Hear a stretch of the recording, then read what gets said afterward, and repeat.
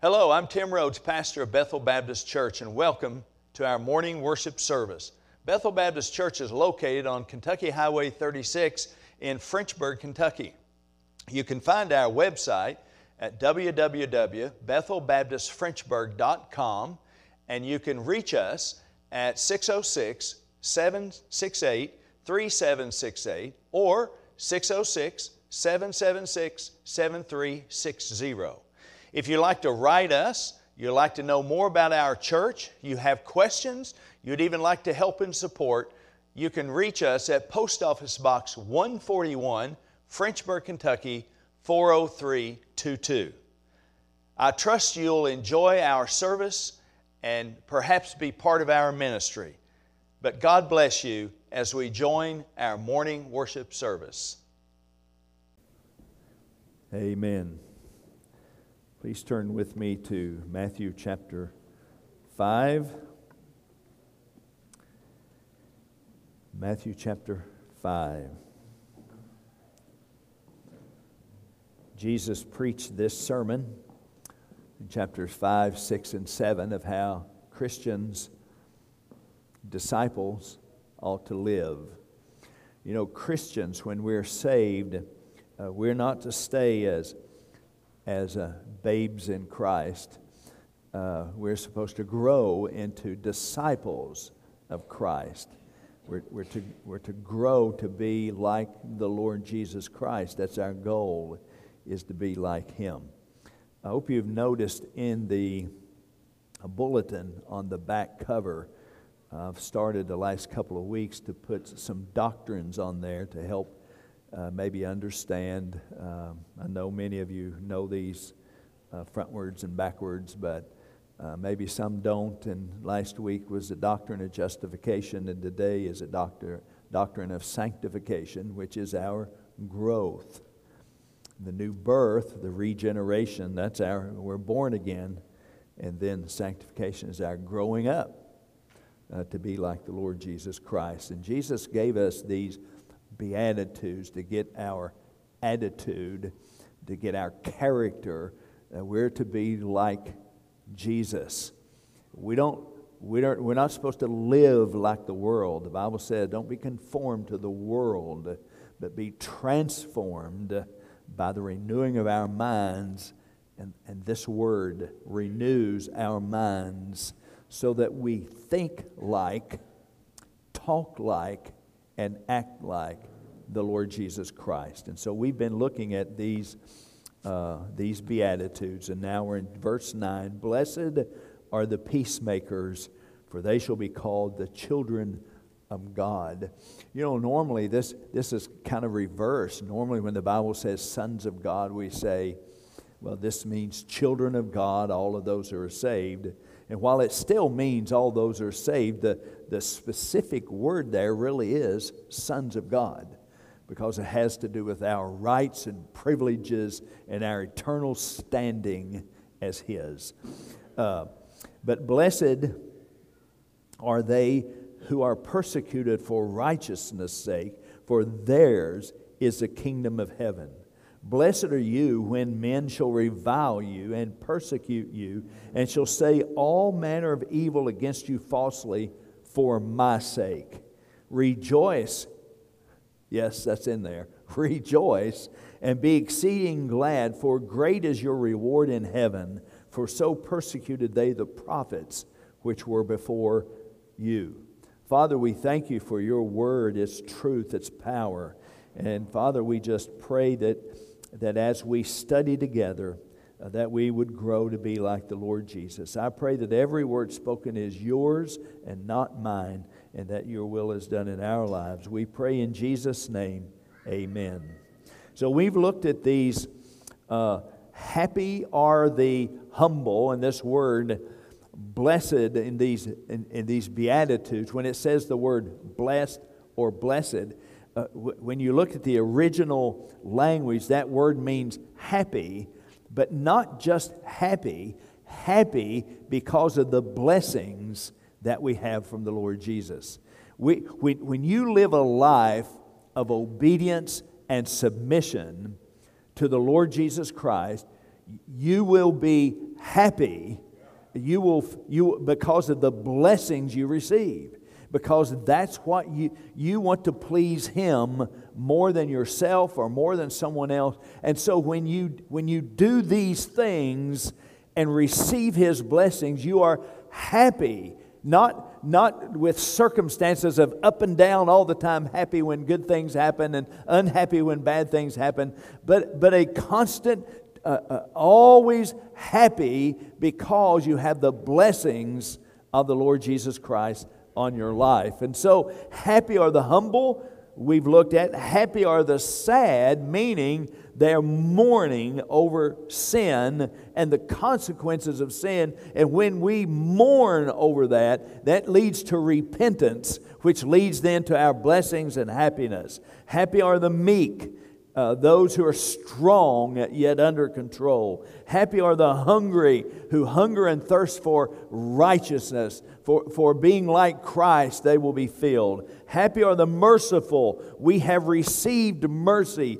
from the Lord Jesus, and so we give mercy. Happy are the holy, those who are pure in heart, not just what they do as religious things, but they're truly pure in their hearts. Their heart is right. Their attitude is right. And then today, happy are the peacemakers. You know, we have a special calling, a special mission to restore peace. That is given to the church. That is given to each of us. We're not to create conflict or strife. Now, having said that, when we teach and preach the Word of God, that will be in conflict with the devil. It will be in conflict with the world. It will be in conflict with some of the religious who aren't truly saved or aren't truly walking with the Lord Jesus Christ. So just in what we say and preach and teach will create conflict and strife. But we don't in our attitudes and actions go about seeking vengeance and stirring up strife. As a matter of fact, when you look in Proverbs chapter 6 and you look at the things that God hates, the first one is pride. He hates pride because when you're filled with you, there's no room for Him. You can't even be saved until you deny yourself and say, "Have mercy on me, a sinner." And so pride is the worst. But you know, among these things, including murder and lying and all that, it says this. He hates this. Those who stir up strife, those who cause strife among the brethren or among the church family. We're to love one another, not stir up strife. And so we as Christians and as the church, we have been given this special mission by the Prince of Peace to be peacemakers. Now, this word peace means an inner personal peace. It's not just peace and quiet when we get by ourselves or when we get away from work or we're driving down the road and some peace and quiet. No, it's deeper than that. It is an inner personal peace that only God can give. It replaces conflict with righteousness, harmony, and true well-being. Let me show you the deepest meaning or what this really means. The deepest meaning of peace, the Hebrew word shalom. I want you to look at this in Luke chapter 2. This is the deepest meaning of peace. God's highest good to you. In Luke 2, as the message of the gospel was given, the message of the Savior was given. Fear not, behold, I bring you good tidings of great joy, which will be to all people. For unto you is born this day in the city of David a Savior, is Christ the Lord. And then the angels are singing and praising God and say, glory to God in the highest. Listen, and on earth peace, goodwill to men. The word shalom, God's highest good to you. That's peace. A deep inner peace. Now, happy are the peacemakers. Here's what they have done or what they do. This describes peacemakers. Number one, they have made peace with God. You can't be a peacemaker if you don't have peace with God. You can't be a peacemaker if you're not saved. In Romans chapter 5 and verse 1, let's look at this. Romans chapter 5 and verse 1, therefore being justified by faith, we have peace with God through our Lord Jesus Christ. And look in verse 10. For if when we were enemies of God. Do you realize that? Because God is perfect and He is holy and we're sinners. That makes us an enemy of God. We're in a conflict with Him. But it says when we were enemies, we were reconciled to God. We made peace with God by the death of His Son. Much more, being reconciled, we shall be saved by His life. And so we have, a peacemaker has first of all made peace with God. We are His enemies. We're separated. As a matter of fact, we're far, far, far apart. And there's nothing we can do in our works, in our righteousnesses, in our religion, and all of those things. The only way we can have peace with God is through our faith in the Lord Jesus Christ. He paid for our sins. He rose again. And by faith in Him, we can have peace with God. A peacemaker, first of all, must have peace with God. And so we have made peace with God through Jesus Christ. Secondly, a peacemaker has received the peace of God.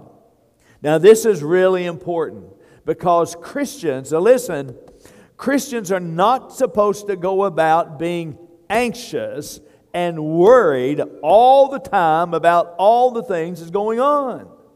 One of the things that sets us apart is our peace.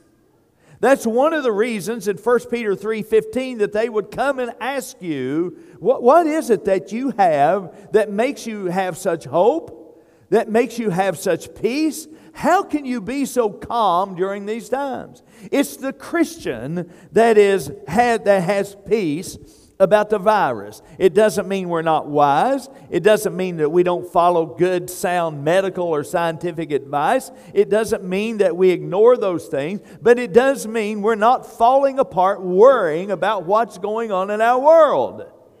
We have peace. It is supernatural peace, the peace of God that comes through the Lord Jesus Christ. Look at these familiar verses in Philippians chapter 4. Philippians chapter 4, when it says, first in verse 6, be careful for nothing. And you've heard this over and over and over. You know what that means. Don't worry about anything. That's what it's saying. Don't worry about anything, but instead, it says, in everything, by prayer and supplication, with thanksgiving, let your requests be made known unto God. And, listen, and the peace of God, which passes all understanding, shall keep or guard your hearts and minds through Christ Jesus. We don't worry because our hearts and minds are guarded by this peace that we have through the Lord Jesus Christ. Now you cannot, or you're at least wasting your time when you worry and pray. If you're going to worry, don't waste time praying. But prayer is supposed to make us trust. Worry and trust do not go together. Worry and faith do not go together. Worry and prayer do not go together. And so we as Christians, we're to learn to trust God so much that rather than worry, we pray. We turn these requests over to God, and you know, this is like where we give Him our sins and He gives us the righteousness of Christ. What a deal. Well, here's another one. We give Him our burdens, He gives us peace. Amen? He gives us peace. We don't have to live as Christians a life of worry and anxiety. Jesus said this over in John chapter 14, as He was preparing His disciples for his going away. He said, peace In verse 27, John 14, peace I leave with you, my peace. Not the world's peace, my peace. The Lord Jesus is not anxious. He's not at the throne of right hand of the Father where He's praying for us. He's not wringing His hands, worried to death about what's going to happen down there. Oh my, this virus got away from me. I didn't intend for this to happen. I don't know what's going on and what in the world I'm going to do about this. He's not anxious. He's in control. And so He says, my peace, I'm going to give you my peace so that whatever comes along, He said, in this world, you'll have tribulation. So we're not surprised, are we, when tribulation comes along, when things happen? We're not surprised. Jesus said this will happen. But He said, I've overcome the world. You can have peace, the peace that passeth understanding. And so peacemakers have made peace with God. They have received the peace of God, and then they promote peace. We have the ministry of peacemaking. Look over in 2 Corinthians chapter 5. And verse 18 says, and all things are of God, who hath reconciled us to Himself by Jesus Christ, and hath given us the ministry of reconciliation. That is the ministry of peacemaking. We have the ministry of peacemaking. We are to promote peace. First of all, you know the kind of peace we're supposed to promote, right? We're supposed to promote the peace with God. We're supposed to tell people, look, the number one thing that you need Jesus. You have conflict, you have strife, you have all these things messing up your life. You need Jesus. Listen, the soldier of the Lord Jesus Christ has put on the armor, and in verse 15 it says, our feet should be shod with the preparation of the gospel of peace. We have the gospel of peace. We have the gospel of the Lord Jesus Christ. And what people need across our nation and all this unrest and all of these things, you know what they're really looking for? They need the peace with God. They need to be saved. They need the Lord Jesus Christ to fulfill those things that they long for and hungry for and things that's missing in their lives. They need Jesus. And we have the gospel. And we shouldn't be locked up somewhere, wringing our hands and worried about what's going on when we have the answer. The answer is peace, and it comes from a relationship with the Lord Jesus Christ. We are to promote peace. And then not only with God, promote peace with others. There's an interesting couple of verses in this sermon that Jesus preaches. In Matthew chapter 5, you're going to find out that the Lord Jesus Christ, though meek, he was strong. We know the Lord Jesus is strong. I mean, He is the King of Kings. He is the mighty God. He is the everlasting Father. He is the Prince of Peace. He is the wonderful Counselor. He is the I Am. He is the beginning and the end. He is Yahweh. He is all these things. He is strong. But all of this is under control. But there are times when the Lord Jesus tells it exactly like it is. And you're going to see some of those things in this sermon He preached. In Matthew 5, 23 and 24, He said this, therefore, if thou bring thy gift to the altar, and thou rememberest that thy brother hath aught against thee. Now listen. Leave your gift before the altar and go back and be reconciled to your brother, and then come and offer your gift. In other words, the Lord Jesus is saying, I don't want your gift until things are right with your brother in Christ, or your sister in Christ. Until things are right with the church family, you just leave the gift. Now, I'm not sure Brother Willie has read this. He's not asking, I don't think, when you come to the box over there and says, is everything all right with all your family, with all the church family? I don't think he is, are you, Willie? Don't be asking that. No, I'm just kidding. Listen, this is what Jesus said. This was emphasizing the importance of peacemakers and unity within the church family. He's saying, if you bring a gift, it's a good gift. It's a substantial gift. We need the gift, but we don't want it if you have strife with your brother or sister in Christ. You go take care of that first. You leave it here. He didn't say take it back with you. You leave it here, and then you go take care of that. Be a peacemaker the way I've asked you to be, the way the disciples of Christ are supposed to be. Be a peacemaker. And then you come back and you give your gift. That's what the Lord Jesus said. Those are His words. The song says about red letters. It's a great song about how this guy was in desperate need and he read the red letters of John 3:16 and about salvation and how wonderful that is. These are in red letters too. These are in red letters. Jesus said this just as much as He said John 3:16. Just as much as He said God loves you and gave His Son for you and wants you to be saved, He also said, if you have a gift, but there is strife existing between you and your brother or sister, go deal with it. Be a peacemaker. Be a peacemaker, and then come in and give your gift. Those are the words of Jesus. Those are red letters. We are to be peacemakers. And when we do that, and in Romans 12:18, by the way, let me read this verse too. Romans 12:18. In dealing with strife, it says this: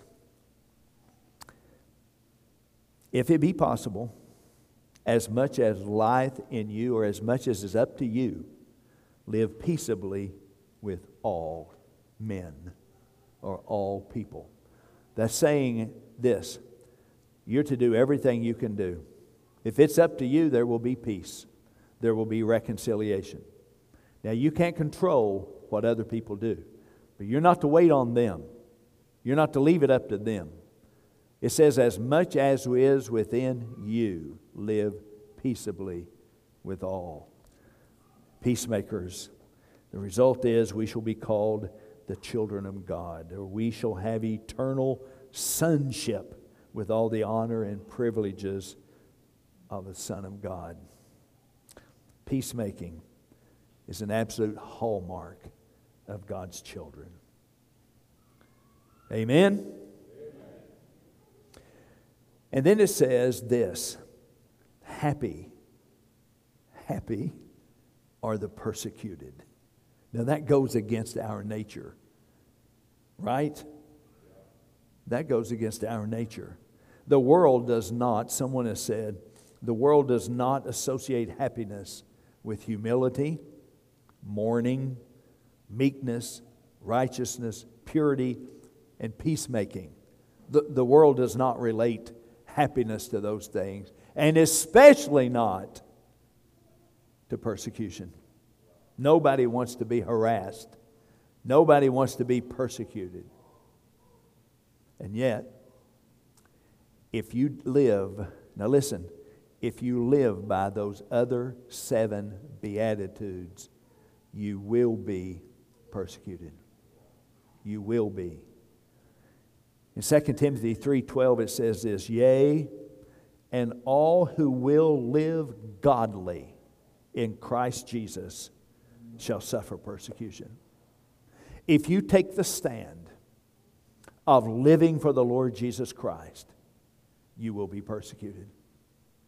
If you submit to the Holy Spirit and you're going to walk with Christ, and your goal is to be like Jesus, you will be persecuted.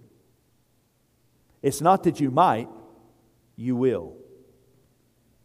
Those who live godly in Christ Jesus will suffer persecution.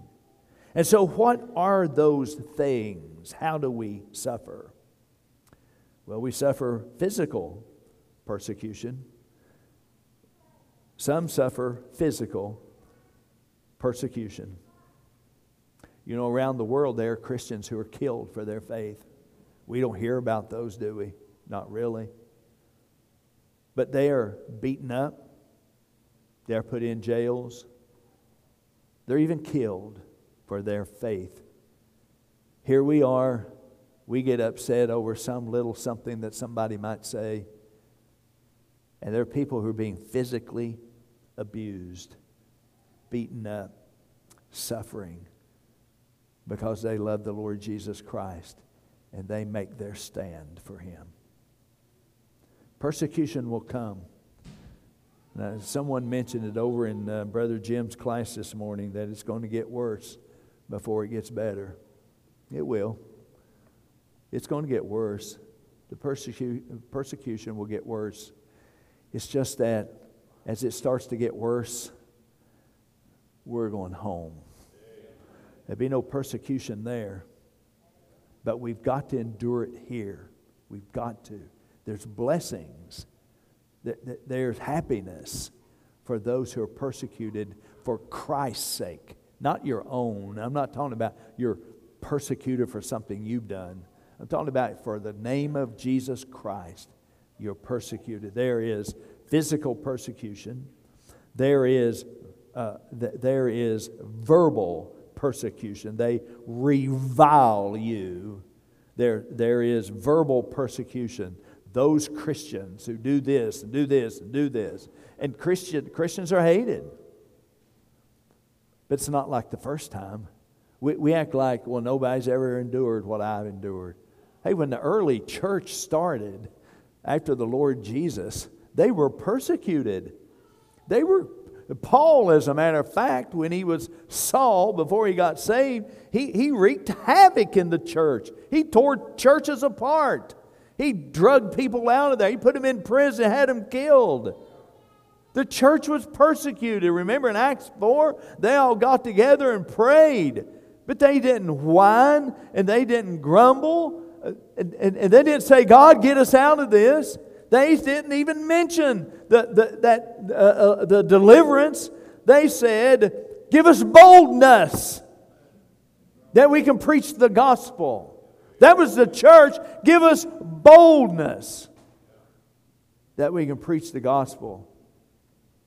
Christians have always been persecuted physically, verbally, and then character persecution. Say all manner of evil against you falsely for my sake. In other words, they slander us. They call us bigots.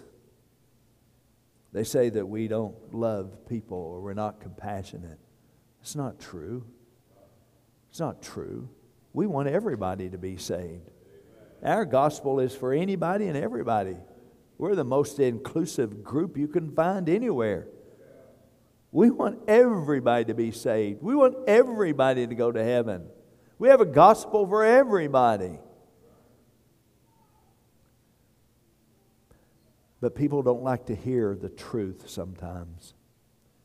They don't want to hear the truth about sin and what the Bible says. This is the truth. This is the truth about all things. This is the truth. And sometimes people don't want to hear that. And we're to give the truth with love. As a matter of fact, one of the great signs of true love is the truth. You can't truly love someone and then not tell them the truth and let them go to hell without even mentioning it. Or tell them they're headed in the wrong direction or doing the wrong things according to God's Word. We have to give them the truth, but we love them.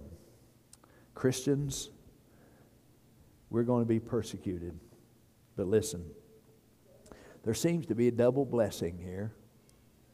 I don't know the original language, but there seems to be a double blessing. Verse 10, blessed are they who are persecuted. And verse 11, blessed are you when men shall revile you and persecute you. First of all, theirs is the kingdom of heaven. God is going to bless us during persecution now. And you know what? It seems like there's something special for those in the kingdom, in the millennial reign. You know we'll serve there. But it seems like He's saying there's something special for those who are persecuted for my sake. I'll bless them now. I'll bless them in the kingdom. I'll bless them for eternity. They're going to be happy because I'm going to deliver them. I'm going to deliver them. Look at Paul's testimony. And we need to wind this up here. But look at Paul's testimony. In verse 17 of 2 Timothy 4. And verse 16, at my first answer, no one stood with me. All forsook me.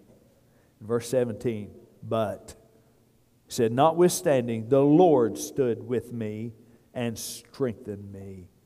The Lord is with those who are persecuted for His name. He will deliver you. He will deliver us. And He has special blessings, a double blessing, if you will, because of those who stand strong, who stand boldly, and are persecuted because of their testimony of the Lord Jesus Christ. Church, listen. We are called to be peacemakers. We are called because of our Christ-likeness, because of our boldness for Christ, we will be persecuted. But the difference is, the proof is, of those who claim the name of Christ, is that we're to have a different attitude. We're to have a different actions, different behavior, different character than the world. Jesus says, you're supposed to be like this, starting with humility all the way to persecution. This is supposed to be you as you're to become like me.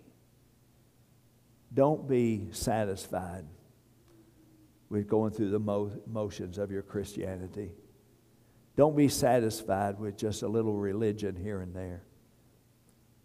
But make it your goal. You want to be like the Lord Jesus. Even if it costs you persecution, you want to be like the Lord Jesus Christ. If you're here without Christ today, or you're listening or watching our program, you need Jesus. The greatest decision you'd ever make is to give your life to the Lord Jesus Christ. During our invitation, if you'd like to be saved, come and let's pray together as you accept Christ as Savior. Or you're a Christian and you just want to rededicate, recommit yourself, or make this stand for Christ, then you're going to be like Him. If you're watching or listening to our program, you're not saved, ask the Lord Jesus to forgive you. The Bible says if you believe that He died for you and rose again, He's the one and only Savior. The Bible says if you believe that, you'll confess with your mouth, you'll be saved. And so ask Him to forgive you and save you, and He will. God bless you. Father, we thank You for the Lord Jesus and salvation through Him. And I pray, Father, that we'll have the attitudes of these Beatitudes. I pray, Father, that we will be like the Lord Jesus Christ, that we're not conformed to the world, but that we're conformed to the image of the Lord Jesus. Lord, I pray for every person here, for those who are walking with Christ, that they would look like Him. And for those who are not saved, that they would come to Jesus today. We pray in His name. Amen. Well, I hope you enjoyed our program today, and I hope you were blessed by it. It is our hope and our prayer that each week as you watch this program, you'll receive a blessing from God's Word. Our songs, our messages, they're about the Lord Jesus Christ. And perhaps someone accepted Christ today as Savior. If you did, we want to rejoice with you. And I just ask you, please drop a note in the mail to Bethel Baptist Church, Post Office Box 141, Frenchburg, Kentucky, and let us know. and we'll send you some material, and we'll rejoice with you.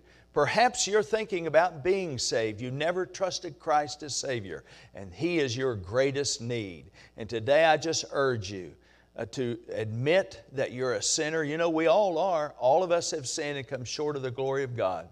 But if you just acknowledge you're a sinner and believe that Jesus Christ truly is the one and only Savior, the only way to heaven, if you'd ask Him to forgive you of your sins, to come into your life and save you, Jesus will forgive you. He will save you. The Bible says, whosoever shall call upon the name of the Lord shall be saved.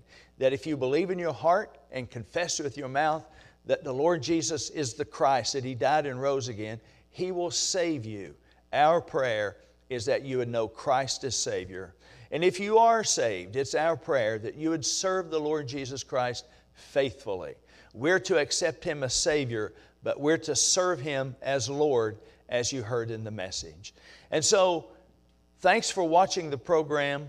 If you have questions, let us know. Pray for us as we pray for you, and may God bless you.